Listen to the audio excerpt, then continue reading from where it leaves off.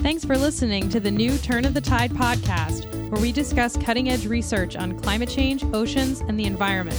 This show will feature work by early career scientists from grad students to postdocs, new faculty, and non-academics who are making waves with bold research questions, innovative methods, and big solutions.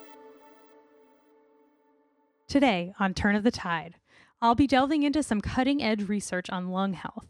According to a 2013 study published by the American Thoracic Society, hundreds of millions of people suffer from respiratory diseases, and 4 million people die prematurely annually from these diseases. Yet the study warns the causes of these diseases can often be mitigated or avoided. Many respiratory diseases can be reduced, at least in part, by reducing exposure to indoor and outdoor air pollution, as well as other pollutants. So this topic has huge implications for public health. To discuss her research in this field, my guest today is Jessica Monterrosa, a PhD student in the Environmental Health Sciences program at UC Irvine School of Medicine, where she researches the impacts of smoke from solid fuels used in developing countries on lung health. She's an avid science communicator and is a member of the Biota Project, a science communication and outreach organization that connects underrepresented communities to science. Thanks for being here, Jessica. Thanks, Elisa. Thanks for having me on Turn of the Tides. I'm really excited to share my work with you. As I said, Jessica works on pollution and lung health, and I'd like to learn a little bit more about the background of your work. So why is this an important topic? Right. So air pollution is one of those hot topics in science that we hear about all the time, but I think it's hard to imagine how we study the air. Specifically, I study air pollution from biomass or solid fuel sources. So if you imagine going camping or going to make your own barbecue grills and then you end up smelling like smoke after a whole weekend of camping, well, that's because these air pollution particles stick to your clothes, stick to your skin. And if you imagine it sticks to your clothes, it's also going inside our lungs. So in my research, my professor collects the air pollution sources from traditional cook stoves in India. So he has equipment, special equipment to collect these particles into filters, which I then use for biological studies to understand how it affects the lung. So you're using these filters that are in people's homes in India, and they're already deployed? No. So my advisor actually goes into people's homes in India. He works with a lot of groups and colleges out in rural parts of India. And he sets up an equipment. So he goes into people's homes while they're making their traditional dinners. They cook rice, they heat up different types of bread, and sets up the equipment so that he collects the pollution onto these bags and filters, which we then take back to the U.S. So it's not like we have a permanent setup in India, but we do want to collect particles from real conditions. We don't want to have these artificial conditions in lab that is completely different than what people are breathing in every day. So that's why we make the trips out to India. Wow. So then you take these samples back to the lab, or your advisor takes them back to the lab, and then it's your job to do what with them? So then after that, we collect both air samples and then the particle samples. So we chemically analyze them to see what compounds are in the samples. And we can analyze both the gas and the solid parts. And I extract the solid parts and then use them to study what they do inside the body or inside a cell type. So I take them out of the filters. We use a water extraction to take them out, and then I put them inside a cell culture experiment. And from there, we can start studying how, I study the immune system. So we study how your white blood cells actually pick up these particles and what happens to the white blood cells as they pick up the particles. Do they collect everything? Do they act normally? Do they start becoming dysregulated? These are all open questions in the field. And we're still in the initial stages, but our results show that the macrophages do take up the particles, and what happens is that they try to destroy these particles. They produce reactive oxygen species, which is just a fancy word for saying chemicals that our body produces to try to destroy these particles. But these particles are very persistent, both in the air, in real life, and in our cell samples. So these macrophages, or the white blood cells, keep on producing reactive oxygen species, trying to produce it, and eventually you overcome the good side of trying to destroy these particles and end up creating harm to your own cells. So the own white blood cells start becoming stressed and unhealthy over time. And you see this effect really quickly. Over a span of a few hours, the white blood cells are unhappy, unhealthy, and just very stressed out. Are you seeing the same effects that you're studying in the lab with the cells becoming more active? Are you seeing that this is correlated in any way with clinical effects in the people supplying these samples from the field?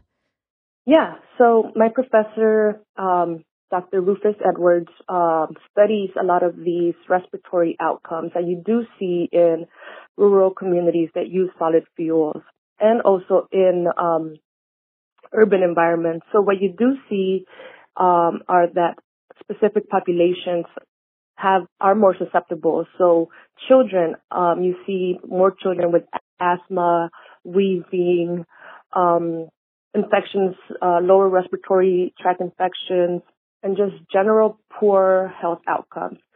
And so a lot of public health studies do show these correlations with different sources of air pollution, like traffic pollutants.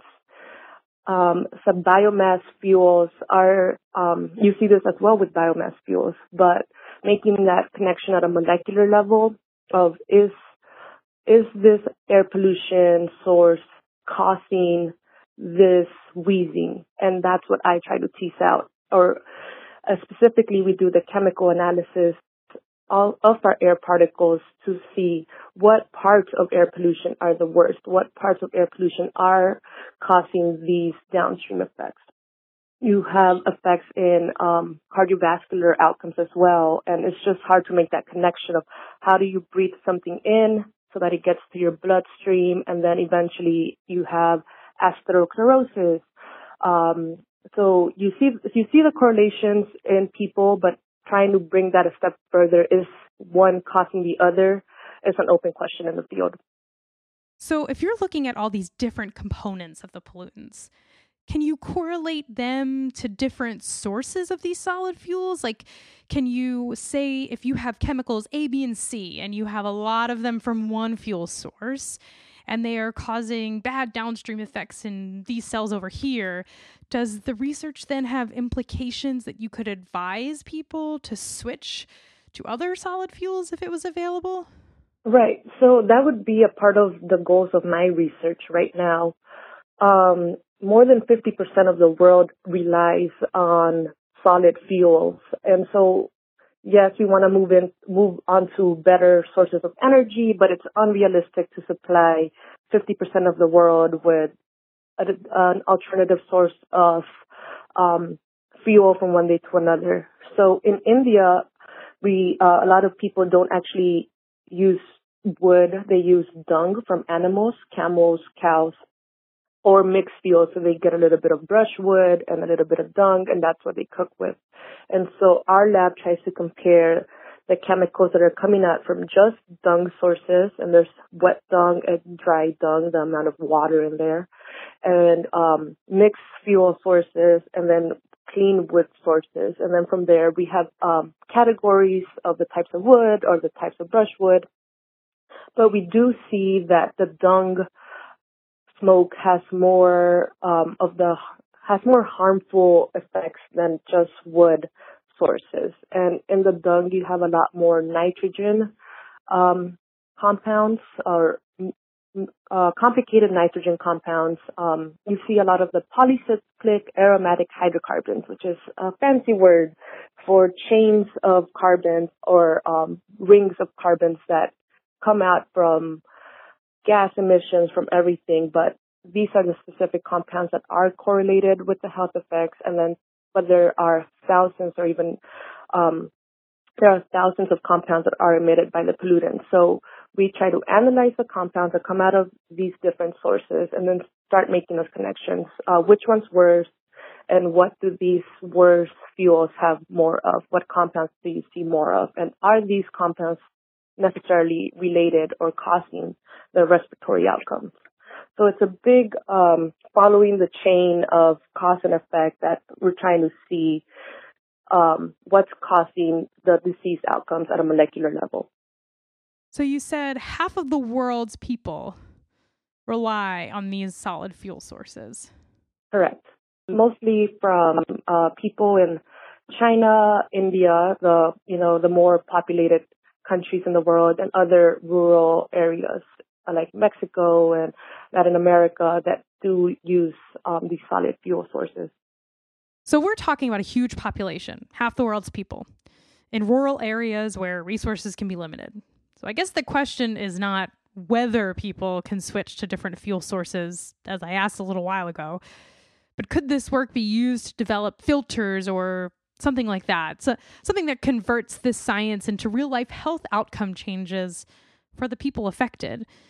How do you envision that potentially playing out? It's a question we think about every day. How does my work of collecting this particle and then putting it in my, lab environment to see what it does in one cell relate to the everyday life of people who use biomass fuels? And actually, we do this research to try to say this type of fuel is better than the other, and that hopefully would impact policy where we would advise people in other countries to maybe subsidize one fuel over the other so it's more affordable for people and so that they can switch over to something more easily.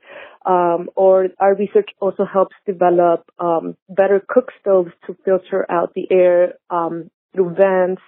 Our research can also help in kind of designing how to make filters that can maybe filter out these pollutants in the home. A lot of these pollutants stay trapped indoors. It's called indoor air pollutants, household air pollutants. And like I said, these pollutants stay stuck on clothes and cloths and furniture. So our research just tries to influence policy, influence the choices that is made at a higher level so that hopefully people are more aware of the dangers of cooking with, for example, dung and, your grandma's cook stove indoors with dung, like trying to limit that possibility into better or healthier choices. How'd you get interested in this topic? Was there anything in particular that got you interested in the connection between air pollution and public health? Well, I grew up in downtown Los Angeles. My high school soccer pictures are in the backdrop of the LA city skyline. And I remember, running around for my soccer practice at 3 p.m., right around the time when traffic's building up, being surrounded by 3 freeways. And I've always been, in the sciences. I was pre-med in high school type of thing. And I was always aware of air pollution and its health effects. And I always wondered, why don't people do anything about it? We know it's bad. We try to make it better with the smog checkups in California, but it's not getting any better. And so I slowly started venturing into this field, studying lung health and toxicants of lung health. And eventually, over the time, you start realizing that the air pollution sources in the city is only one part of the problem of all the air pollution sources around the world. biomass smoke affects women and children more so they're susceptible populations because women and children spend more time indoors or in traditional places spend time cooking next to the fire.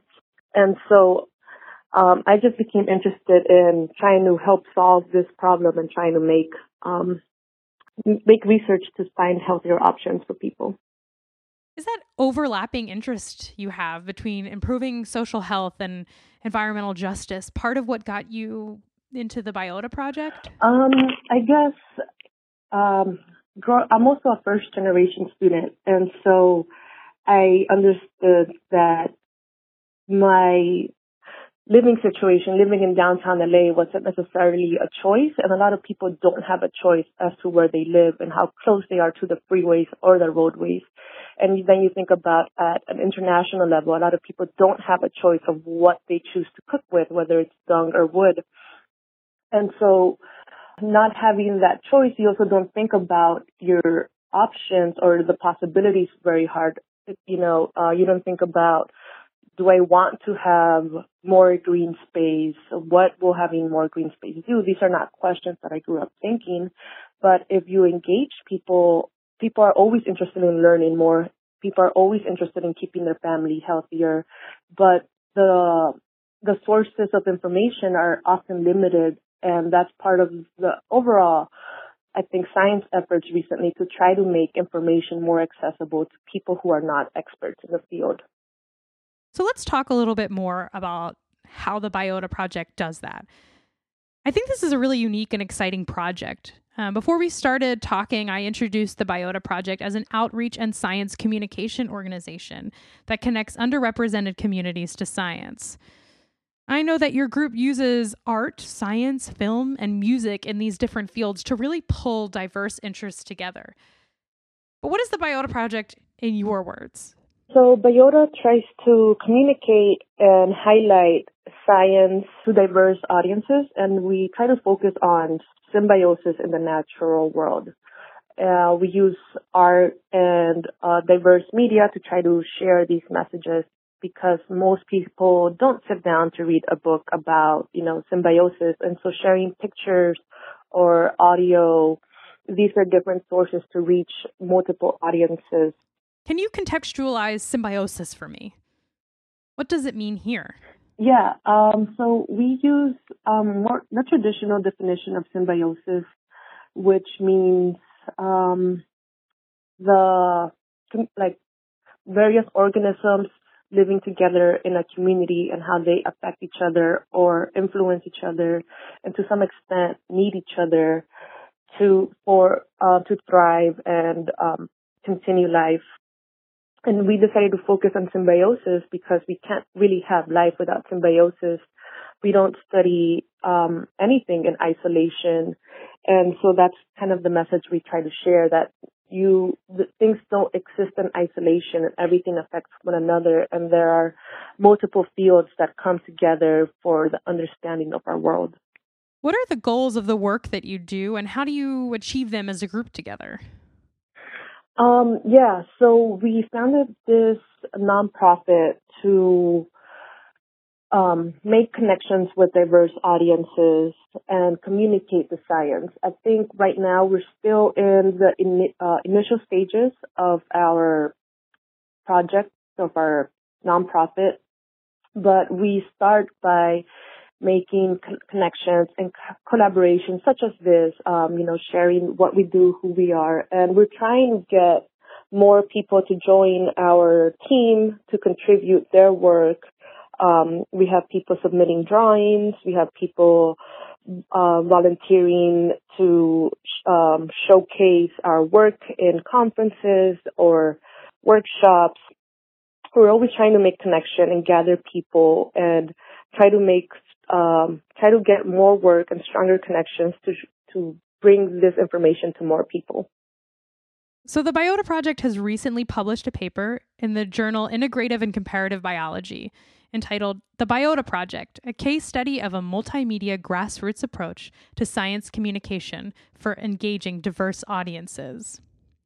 I encourage everyone that's listening to read this paper, and I'm going to read an excerpt from it, just a sentence. These introductory exposures to a location culturally viewed as undesirable, in quotes, have transformed the conversation and sparked new interest and stewardship through the lens of a different and fresh, yet locally rooted perspective.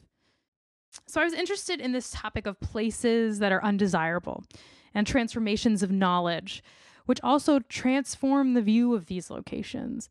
Can you speak more about examples of this transformation? I mean, I guess what I get from that and from working with others is just, showing up. Even here in California, you go hiking and a lot of people think it's ugly, that it's dry, that it's burned up, the air pollution, we're not taking care of things. Or within the sciences, a lot of,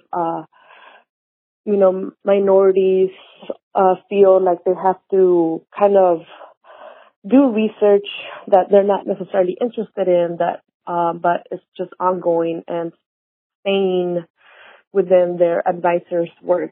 And I think that undesirable, for me, it means just breaking the expectations or the boundaries of what we should focus on or who is expected to be doing this work, this science. I think that, and that's what I get from that sentence. And I think a lot of people feel like certain areas, certain ideas aren't important, aren't worth studying, or we'll get to it later. And I think these type of thinking processes are very, very common. And so I think in Biota we try to celebrate diversity, celebrate the chaparral ecosystem. It's like a lot of people don't think it's pretty, but once you start focusing on individual aspects of what makes a chaparral, what are the plants there, what are the animals that live there, and who are the people who are affected by the environmental changes in these areas, which are usually locals without any agency. You start focusing on these small aspects of a community, and that's kind of like symbiosis. You need all these things to work together to make something plentiful, bountiful, healthy, and thrive. And I think that's part of the Symbiota mission, just focusing on these undesirable, maybe ignored, or just sometimes people see it as unexciting problems, and just focus on them and see what is going on there, who wants to help, and what can we do in these areas. How do you see your research on air pollution and health intersect with the mission and the work of the Biota Project? Air pollution it's easy to overlook because I think a lot of it is, in our current society, we say just drive less, bike more, and, we'll start fixing the air pollution problem slowly. But we don't think about all the sources of air pollution, and we don't think about the air that we currently are breathing isn't the best, and it can only get worse. It's only worse in other areas. So I think through Biota, where we showcase symbiosis, we can talk about how air pollution or these invisible things around us are affecting life everywhere. A lot of it is due to climate change. A lot of it is due to industrialization. And it's not like you can just, grab a vacuum and get rid of all the dirty air. All these things have to come together, and we have to work together through many different fields to start improving our environment. So that's my way of trying to showcase air pollution and trying to make it a less intimidating idea for people to think about. And, just imagining for people barbecuing or going camping, and they remember, I maybe don't want to stand too close to the fire pit while making marshmallows, or I don't want to, make marshmallows for hours because it's not healthy. You start thinking about those things and start making connections, and you start making these ideas relevant on an everyday basis. Thank you, Jessica. Both your research and your community work are truly inspirational. If anyone would like to get involved in the Biota Project, How can they find out more?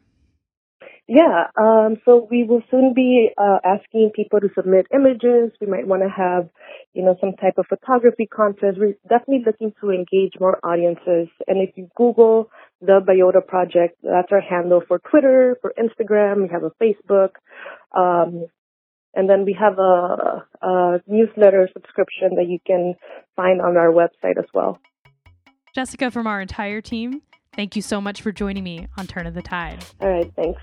If you'd like to find direct links to all of the ways to connect to the Biota Project and to learn more about Jessica's research, you can find those links on our website, turnofthetide.weebly.com. Thank you for joining us today, and I hope you join us next time on Turn of the Tide.